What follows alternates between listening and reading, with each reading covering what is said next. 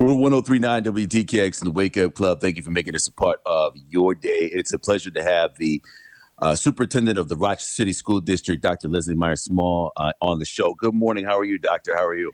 Good morning, Tariq. And I have to say, I am looking forward to when we can do an in-person interview. Yeah. I'm looking forward to that. You and me both. You and me both. We're not quite there yet. As a matter of fact, it's funny. We were talking about this off the air. I wanted to get your response because I thought it was a good one in the sense of why no in-person learning until fall? Because the number one question is, these school districts get to go back. This school gets to go back. Why is RCSD? RCSD. RCSD. I got too many letters in my head. Yeah. RCSD. Why is RCSD waiting to the fall? And I thought your answer was absolutely perfect. Right. So the first thing, we are in person 2 days a week, right, for certain students. And some of our other students are actually in 4 days a week. Why we haven't expanded that is because it really is about the size of our district. We would have to go back out and resolicit parents. We do that by school. And then once we get that information back, then it goes to the transportation department to reroute all of those new bus schedules. That takes about 3 to 4 weeks. And then while we're doing that, we also have to develop teacher schedules so we could have students, with different teachers.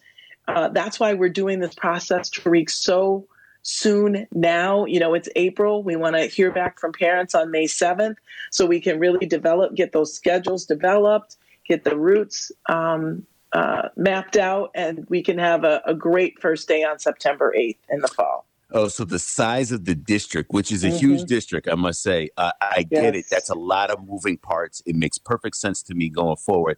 That being said, you do want to hear from parents if they don't want their kids going back in person. Correct. You need to hear from them now? We need to hear from them no later than May 7th, and they can either call their child's school or they can make their choice online through our parent portal, but we just need to hear.